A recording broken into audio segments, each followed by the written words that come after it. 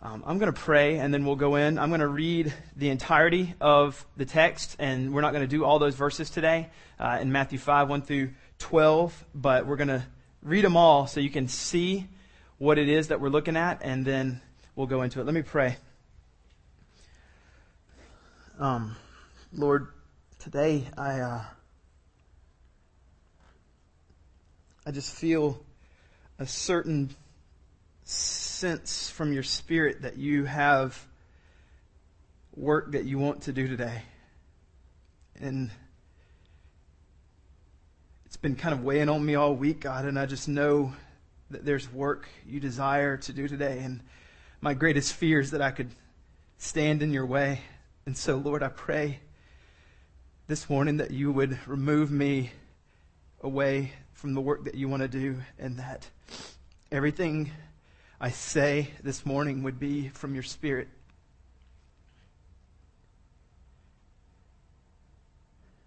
I'm so humbled to be able to stand here and preach your word this morning. And so, Lord, I pray, God, that you would move in my heart, and that you would move in all of our hearts too, as we look into the greatest sermon ever spoken by the greatest person that's ever lived. That you would amaze us with your love and your beauty in the gospel.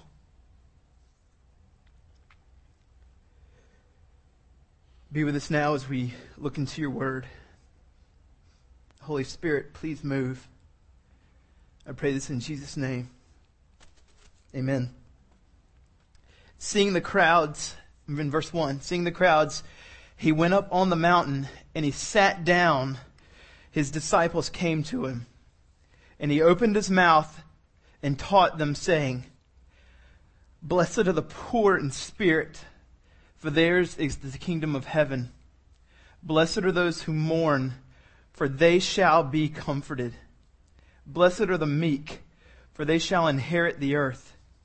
Blessed are those who hunger and thirst for righteousness, for they shall be satisfied. Blessed are the merciful, for they shall receive mercy. Blessed are the pure in heart, for they shall see God. Blessed are the peacemakers, for they shall be called sons of God. Blessed are those who are persecuted for righteousness' sake, for theirs is the kingdom of heaven. Blessed are you when others revile you and persecute you and utter all kinds of evil against you falsely on my account. Rejoice and be glad, for your reward is great in heaven. For so they persecuted the prophets who were before you. To get and understand fully what's going on here in the Sermon on the Mount, we need to start very general and then kind of narrow into the specifics of the Beatitudes. And so what I want to do is just kind of bring us back here a second and realize that this is the first of 5 teaching discourses in the book of Matthew. This is the first one. There's going to be more where he starts teaching. And remember, we've just finished in 4, verse 17. There's the turning point in verse 17 of chapter 4, where he tells us from that time. So this is a turning point. There's going to be one more, and I think it's in chapter 16, where we see from that time. And he says, from that time, Jesus began to preach, and his message was, repent, for the kingdom of heaven is at hand. And we see in verse 23 how that is explained. This repentance for the kingdom of heaven is at hand. He says in 23 that Jesus went proclaiming the gospel of the kingdom. So we understand that this message, which is the gospel of the kingdom, which is repent for the kingdom of heaven is at hand, is going to be expounded now for 3 chapters. The gospel of the kingdom is the Sermon on the Mount. That's the whole point of the Sermon on the Mount. The Sermon on the Mount, a lot of times is kind of looked at the 10 Commandments, the next one. And it's kind of just thought of as, this is just more law. This is just giving you more law, more explanation of how you're supposed to look. And that is not the idea of the 10 Commandments. The idea of the 10 Commandments is not more law. The idea of the 10 Commandments is gospel.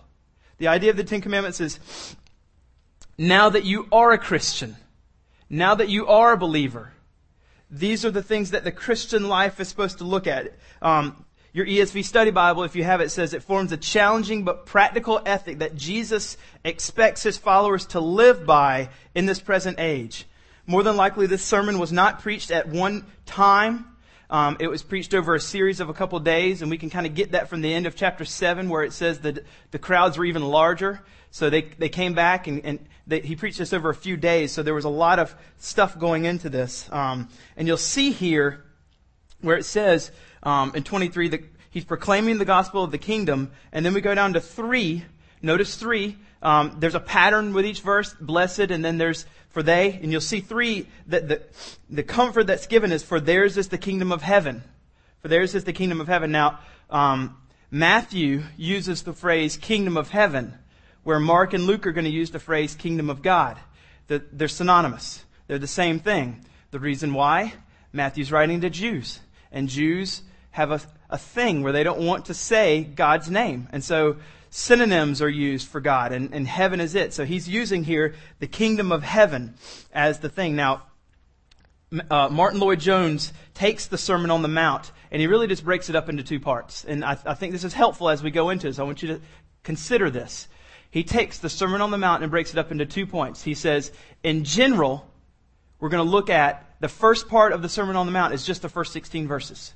We're not going to do all that, but it's the Beatitudes and the salt and light. And what he says is, this is the character of the Christian life. This is what the character of the Christian life should look like in verses 1 through 11. And then he says in 13 through 16, and that's how it looks like in the world. This is who you're supposed to be, and this is how you interact in the world. And then the rest of the sermon, 5:17 all the way on, is just particulars.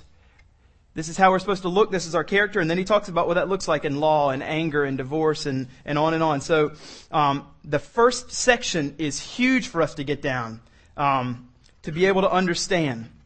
Now you'll notice in 3, it says, theirs is the kingdom of heaven. And then it ends in 10, the same promise. Theirs is the kingdom of heaven. There's 8 Beatitudes in here. And they're in each verse. You'll see here in 10 and 11, those are really one beatitude. Those are kind of the same thing. They're all about you being persecuted. So there's 8 beatitudes in here.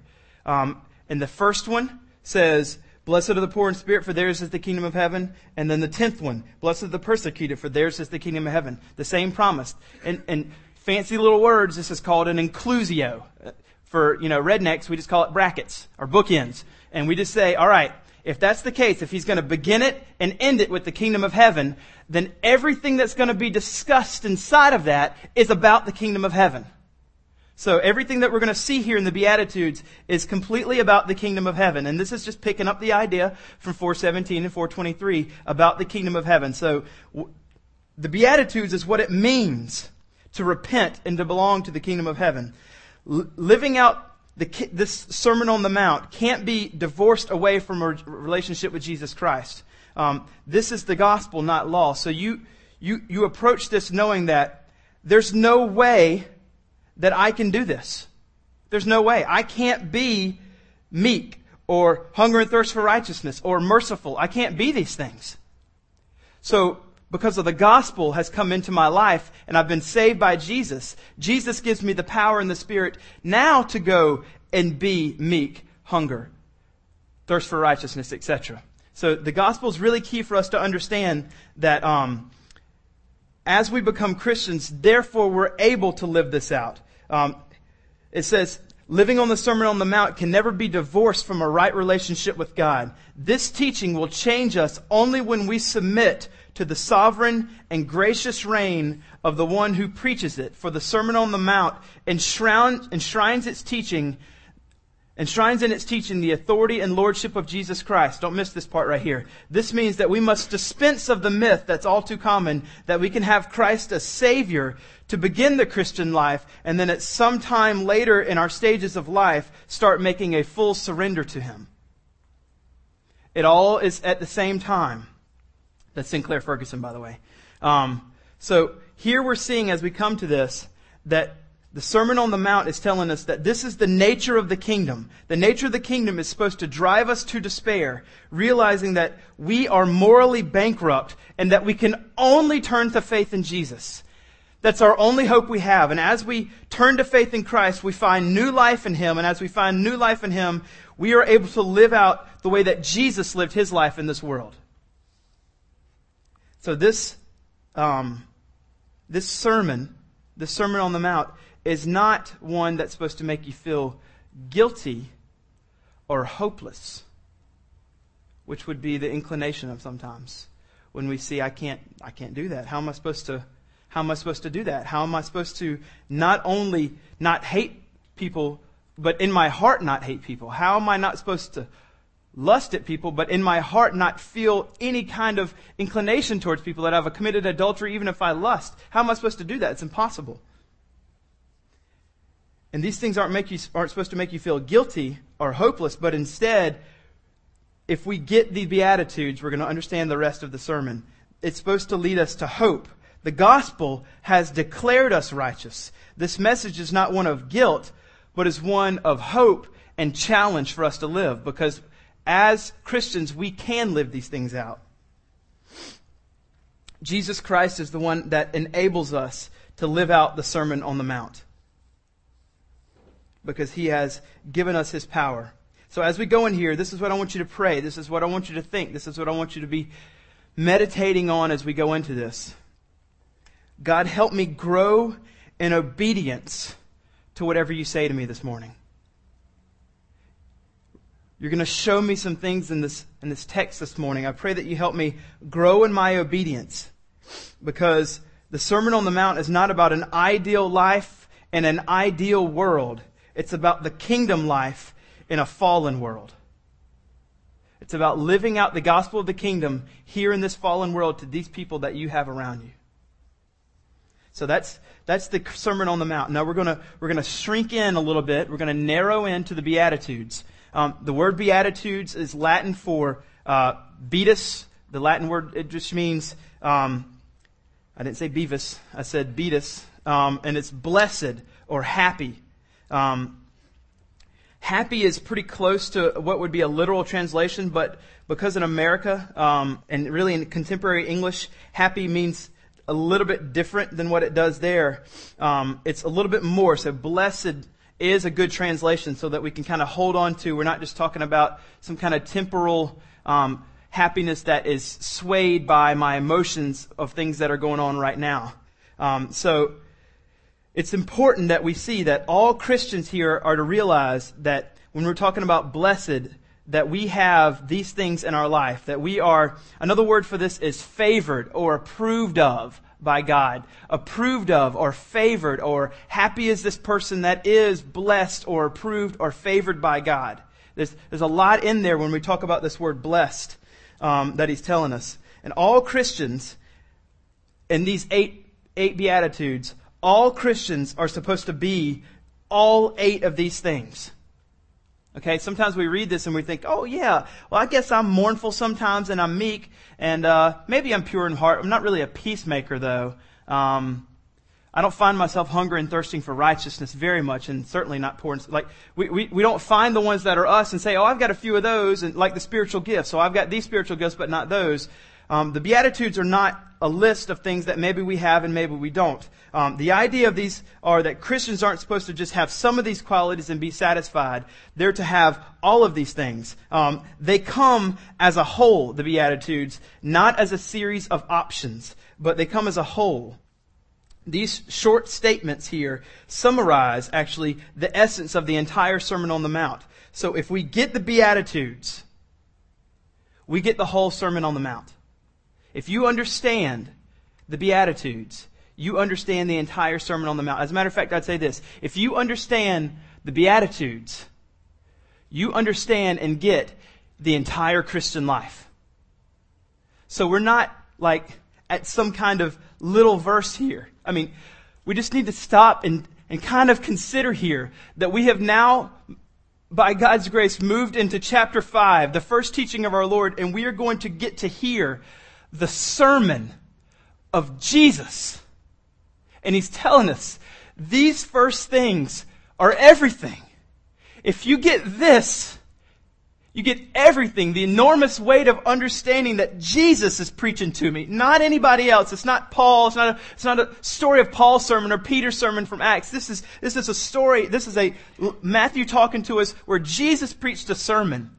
And everything that's in these first 12 verses is everything we need to know for the entire Christian life. The weight is absolutely amazing. Now, one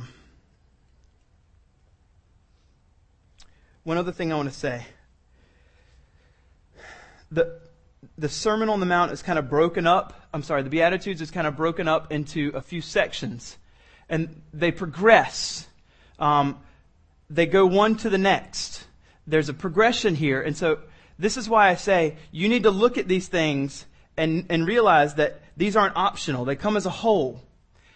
You're to have all these things. Now, here's the thing. We automatically are going to switch over into go do it mode. I don't want you to think that way today, okay? I don't want you to think, well, if I got to have all of them, well, then I got to start pursuing these things. I'm going to take it at a different angle, and this is hopefully going to be revolutionary for you. It was absolutely blowing my mind this week as I started considering this. If you're in Christ, if you are in Christ, these 8 things are not things to pursue. These 8 things are things that are already true of you. That's revolutionary because, if you're like me, you look at them and you're like, that's not true. But they are. So we're going to approach these 8 things not from the perspective where I'm going to take my Bible and slap you across the head and say, be like this. I'm going to say, Christian, you are this. This is who you are. And hopefully that'll transform us all. All right. So we're going to get to it in a second. I want to set us up here in the first couple verses. Matthew sets us up in verse 1 and 2 before we get in. So I just want to set us up. Seeing the crowds, he went up on the mountain. I've said before, Matthew's kind of trying to, in some ways, parallel the book of Exodus. In some ways, there's some similarities here. So Jesus is going up on the mountain to give us the Sermon on the Mount, which is the parallel to the 10 Commandments. As Moses went up on the mountain to receive the 10 Commandments, Jesus is going up on the mountain to teach the essence of what the 10 Commandments really say, the gospel. There's more similarities, but we can just see from that this is a going up on the crowds, seeing the crowds. In verse 1, the first 3 words. This is just highlighting again the compassion of Jesus to not say, "Oh, there's great crowds following me. I've been healing all day." Remember, we just saw in 23 through 25 that he's been healing and preaching the gospel, healing people all the time, and they're following him all over, seeing the crowds. He said, "I'm going to stop healing, and now I'm going to give you what you really need, not just temporal physical healing, but I'm going to teach you the gospel, what you need for all eternity." So compassion of Jesus here, seeing the crowds. And then interesting, here it says he sat down and his disciples came to him. He's teaching his disciples. Remember, this is early in his ministry. He's not like yelling at the Pharisees yet. He's taking his disciples in and teaching them what it means to be a disciple of Christ. So he's talking to them, and it says, and he opened his mouth. This is just a Semitic idiom or a Hebrew way of saying something. They're not just saying, and he started talking. And he opened his mouth. Matthew's trying to highlight to those who are Jewish, this is authority taking place. This man, Jesus, has authority to open his mouth and start teaching. He's highlighting the authority of Christ to these Hebrew readers. And he teaches them. And one of the things that we're going to be constantly seeing is that as the people heard Jesus teach, they would always say things like, "This man teaches like no one else." Like he teaches with authority. It's not like the other guys who take out Isaiah and read and maybe make some comments. He takes out the word and he reads it and he preaches with authority, declaring that these things are about me. The authority of Jesus astounds people. We're kind of used to it now because we're absolutely so used to the sovereignty of God. But if we place ourselves back in there and watch a man claiming deity, forgiving sins, healing people, forgiving a lady who had been stripped of all of her clothing and thrown down in front of him and telling everybody, if you haven't sinned, then go ahead and throw the first stone. There's just countless amounts of stories where we see Jesus declaring his absolute authority here. And he's opening his mouth and teaching them. And then we come to the word blessed, makarios. And I've said this is more than just an a temporal feeling. This is favor by God. This is unshakable. This is more than just a temporary or circumstantial feeling of happiness. This isn't your Thursday night youth group where you're just all worked up on Thursday night camp and you're like, oh, I'm going to never sin again because I'm so excited. And everybody's like, he's had a great week. He is never going to sin again. This is a serious, deep understanding that you are grounded in an understanding that Jesus is your only hope. It doesn't matter to me. It doesn't matter to me what happens. I am going to be forever blessed and happy and joyful. It's not depending on my circumstances. It's rooted in the gospel that is eternal. So, what does it mean then when we think here, when Jesus says to people, I want you to come and take up your cross and follow me. And that's supposed to be happy. We hear verses like that, and he calls us towards that kind of life. Why is it that we're calling ourselves happy or blessed if we're supposed to die to ourselves? Calvin was commenting on this. He says, the disciples of Christ must learn the philosophy of placing their happiness beyond the world and above the affections of the flesh. So this happiness isn't just rooted in worldly pleasures or worldly things. It's beyond the affections of the flesh and goes to Christ. So we're not talking about like a euphoric high like a drug. We are instead talking about a deep gospel transformation that always perseveres to the end here. Blessed are these people. Now, before we get into what's going to just be the first two today, that's all we're going to have time for, I want to show you one other thing, which is kind of a run-through of all of them very quickly. And I want you to see the progression from the Beatitude to the next. And as we see this progression, I want you to notice that the progression of the Beatitudes is the gospel itself. It is the gospel itself. And Lord willing, I can make it through this because this is just astounding. We see that blessed are those who are poor in spirit. And when they recognize that they are poor in spirit, they're going to desire the kingdom of heaven. And because they're poor in spirit, they're going to mourn. And they're broken because of their sin. But not do they just stay there, but they become comforted by God. That's the next one. And as they're comforted by God, they become meek. They desire not their own plans, but the desires of God. They want God's plans to be their plans, not their plans. They want to be meek. This is contrast to thinking that they rule the world and realizing that God rules the world, that God is the only one who is strong. And they inherit the earth. And as they inherit the earth, they hunger and thirst for righteousness. New affections begin to come into their heart as they realize how sinful they are and how God has forgiven them. And now they start saying, I want to hunger and thirst for righteousness. I don't want to be dirty and sinful anymore. I don't want to be declared a sinner anymore. I want to hunger and thirst for righteousness. And you seek to be forgiven. And when you are seeking forgiveness from God, He declares you righteous. He declares you justified completely, and He's the only one that now can satisfy you. You don't find temporal satisfactions in sin or whatever, but it's only going to come from knowing that you are hungering and thirsting for righteousness. That's how you're going to be satisfied. And now that you have been shown mercy, you become merciful to other people because of your sin has been forgiven. And when you start realizing this, you become pure in heart. You become the kind of person that wants to seek after holiness.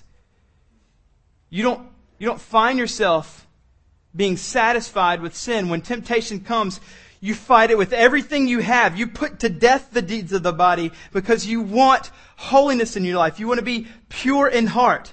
You bank and you live on the promise that one day you're going to see God and He's holy, so you want to be pure in heart. And as that happens, as you bank on the fact that you will see God, you become a peacemaker. A peacemaker is someone who goes and finds other people who don't have peace with God and reconciles them to God.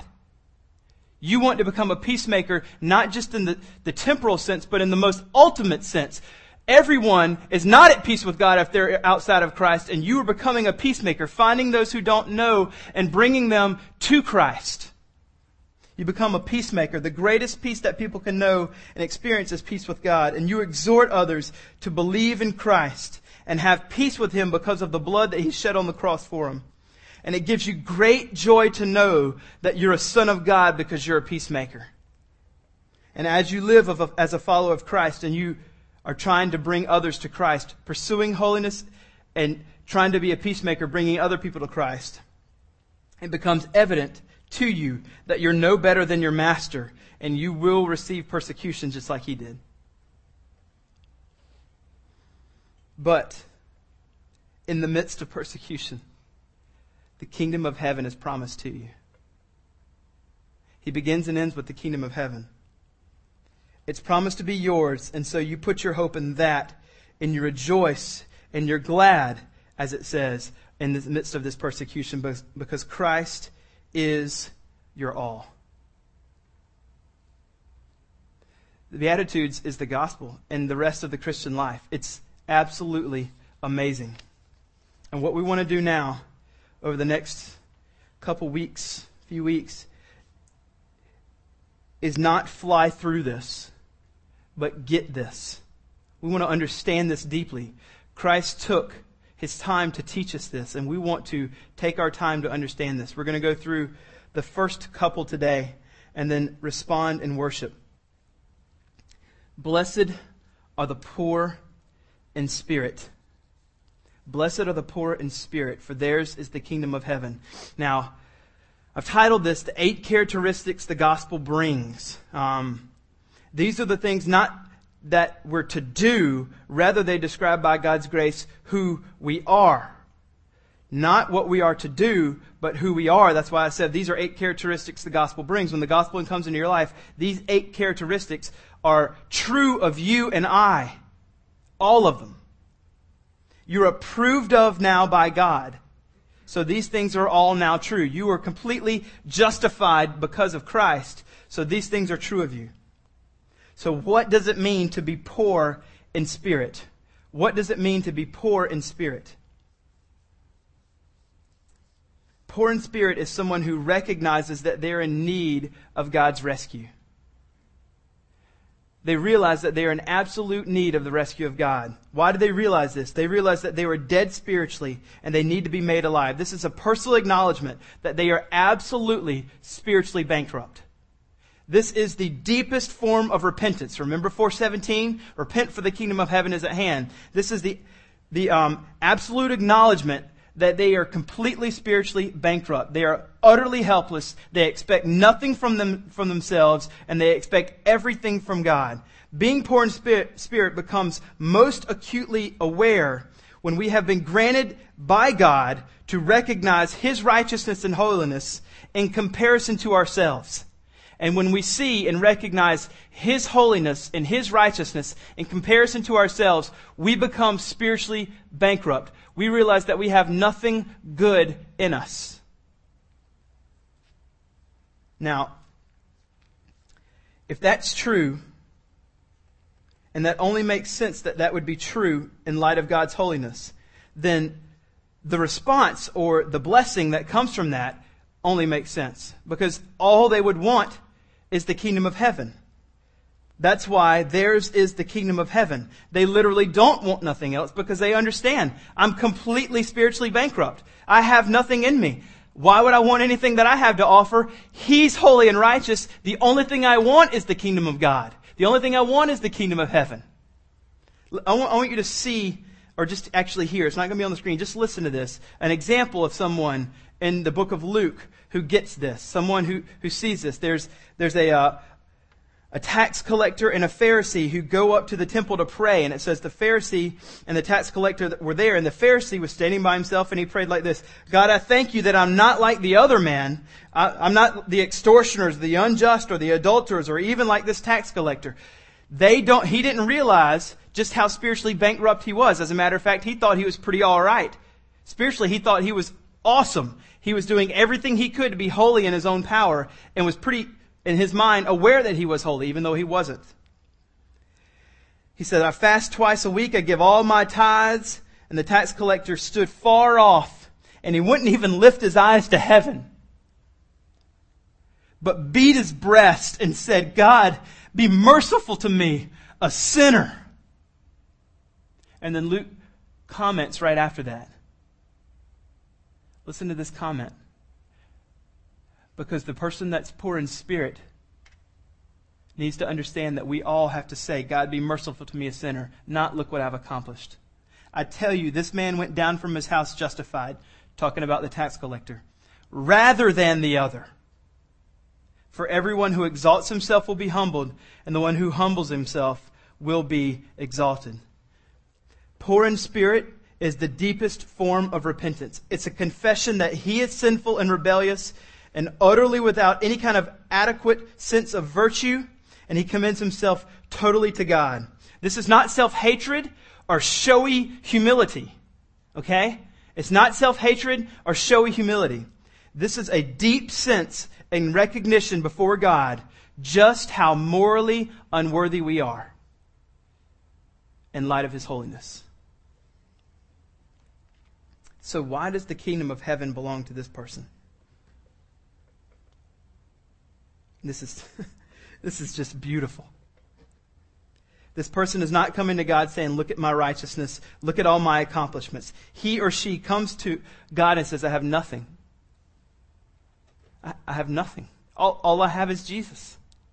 That's all I have. I come empty, God, to be filled by you. I am completely empty of anything. As an old hymn said, nothing in my hand I bring, simply to thy cross I cling.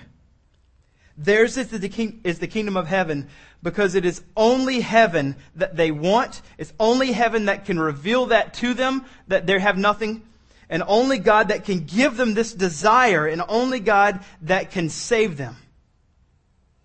That's beautiful. Now, again, don't miss this, because I could easily just say, so be poor in spirit.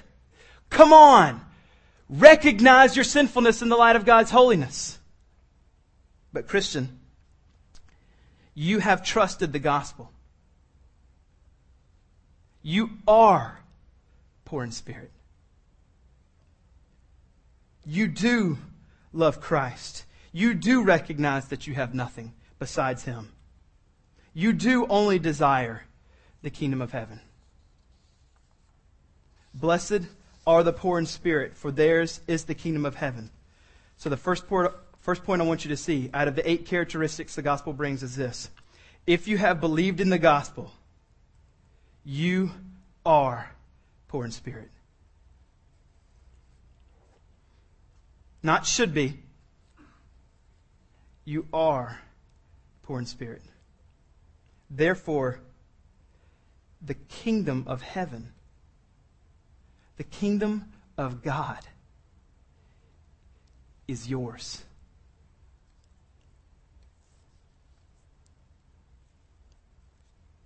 An absolute awareness of our complete dependence on Him yields the kingdom of heaven.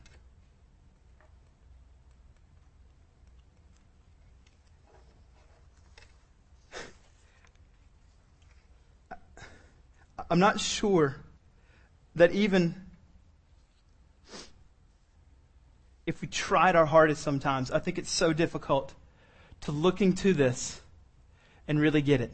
I mean, the Beatitudes are just astounding. Now, the next Beatitude, as I've said, there's a progression here. This next Beatitude is coupled with that first one. And I want you to see what I mean. Verse 4. Blessed are those who mourn, for they shall be comforted. Blessed are those who mourn, for they shall be comforted. The second beatitude of mourning is the emotional counterpart of the one who's poor in spirit. The first beatitude is the recognition of who you are in light of God's holiness. But then there's something that couples with that. The emotional response. The appropriate emotional response of someone who realizes this. So this is the emotional counterpart of the one who is poor in spirit. Now, sounds a little crazy. Blessed are those who mourn. Happy are those who cry. What? How does that work? This is not a man-centered mourning. This is a God-centered mourning. This is not mourning because of circumstances necessarily. This is mourning because of realizing who you are in light of God's holiness only brings a deep sense of emotion with that. And we weep. We mourn. It breaks our heart to know that we have sinned against a God who would send His only Son for us. Now, I want to be really explanatory here because we look at this and we say, Fudd, I don't think I've really ever experienced like just this big, huge weep time. Like, what are you talking about? It's not how it worked for me. Let me explain to you what I mean here. What does this look like? Let me read a text to you. This is in 2 Corinthians 7. This is in 2 Corinthians 7. Paul was writing to the Corinthians and in 2 Corinthians 7 and kind of calling them out on some things that were going on in their place. And they started becoming grieved over their sin. And let me pick it up in 8. Let me pick it up in 8. This is 2 Corinthians 7, 8. For even if I made you grieve with my letter, I do not regret it, though I did regret it, for I see that the letter grieved you, though only for a while. As it is, I rejoice, not because you were grieved, but because you were grieved into repenting. So, poor in spirit, coupled with grief, leads us into repentance. That's the way it works. You are grieved into repenting, for you felt a godly grief, so that you suffered no loss through us. And here's verse 10, it should be on the screen. For godly grief produces a repentance that leads to salvation without regret, whereas worldly grief produces death. So this idea of mourning is the same thing as 2 Corinthians 7:10. Godly grief and mourning leads to salvation, or godly grief leads to salvation. So what we're seeing here is, as we realize we're poor in spirit and we repent, we're coupling that with the real emotions of grief, which leads to salvation as we repent. So should I really weep then? Should I weep? Let me just read a little excerpt from a guy named Sinclair Ferguson. And I want you to listen to what he writes about Christians and their emotional responses to things. And I think that we'll find this helpful. And I'm not saying you should weep. I'm just saying listen to what he says here about Christians' appropriate responses. A rounded spiritual experience involves stretching our emotional response to the gospel, not narrowing it. The child of the kingdom knows higher joys than other people, no question, as well as deeper sorrows. More sensitive mourning, but also more profound comfort now that he is the Lord's. His emotional sensitivity becomes greater, not less. The Bible even records a time where Christ wept, where he looked over the sin and the hard-heartedness of Jerusalem because of their sin, and he wept for them. Now, if we just stopped here and didn't read the second half of 4, maybe a little bit of, oh, what's he trying to do here? But this mourning, this weeping is not supposed to just stop there, because the second half of 4 is an enormously profound, unbelievable promise. Blessed are those who mourn, for they shall be comforted. May I make the case to you that no one compares with God in giving comfort. No one will comfort you the way God can. So yes, your emotions might be lifted into deeper sorrow because of your sin. But no one will comfort you and bring you greater joy and lift you out of that higher than God Himself. So it doesn't stop here. That's why this isn't hopeless, but hopeful. It's not driving you into guilt, but driving you into deep joy in the gospel. You recognize sin, but then you see Christ's work on the cross for us. And our response is just deep gratitude.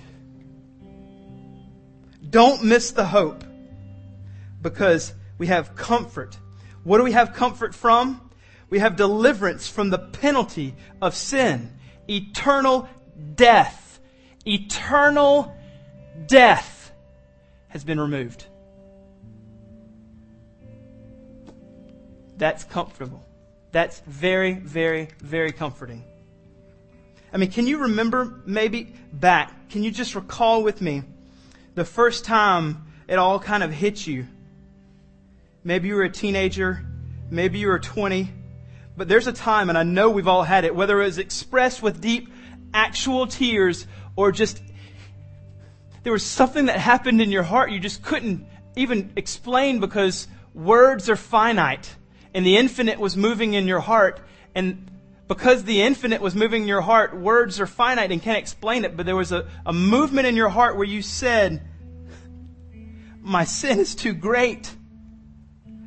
But oh, the love of Christ that has forgiven me for this. And maybe it expressed itself in tears. But there was a deep sense of grief that led you to repentance that led to your salvation. Do you remember the severity of it before God?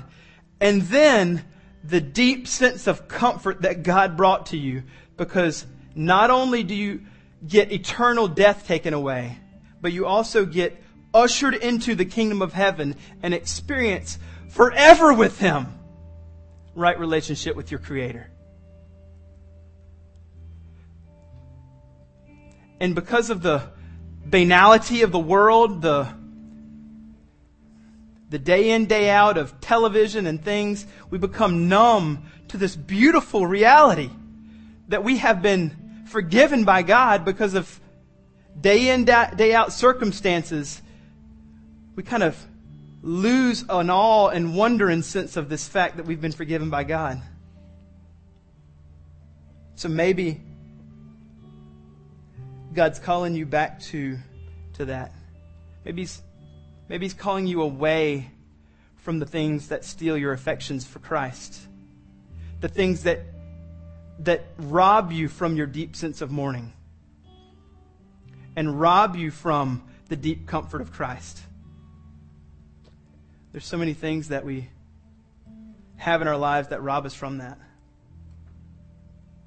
Triviality on television, or the busyness of life, the checklists to get things done throughout the day. The idea that we have to work for God rather than just enjoy Him.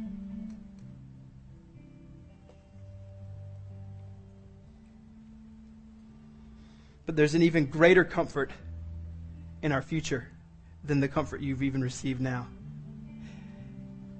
There's an even greater comfort awaiting everyone that is in Christ. At the end of the age, when all of our sin is removed, even the one that's working itself out in you right now. Here we see Him dimly, but one day we'll see Him face to face. All the effects of pride and hate and lust and sickness and death, all the effects of a Genesis 3 world will be removed, and we will be in heaven eternally experiencing the most perfect comfort of God. We are experiencing in a sense now, but one day it'll be amazing. So whatever the things that are robbing you of your deep affections for Christ right now,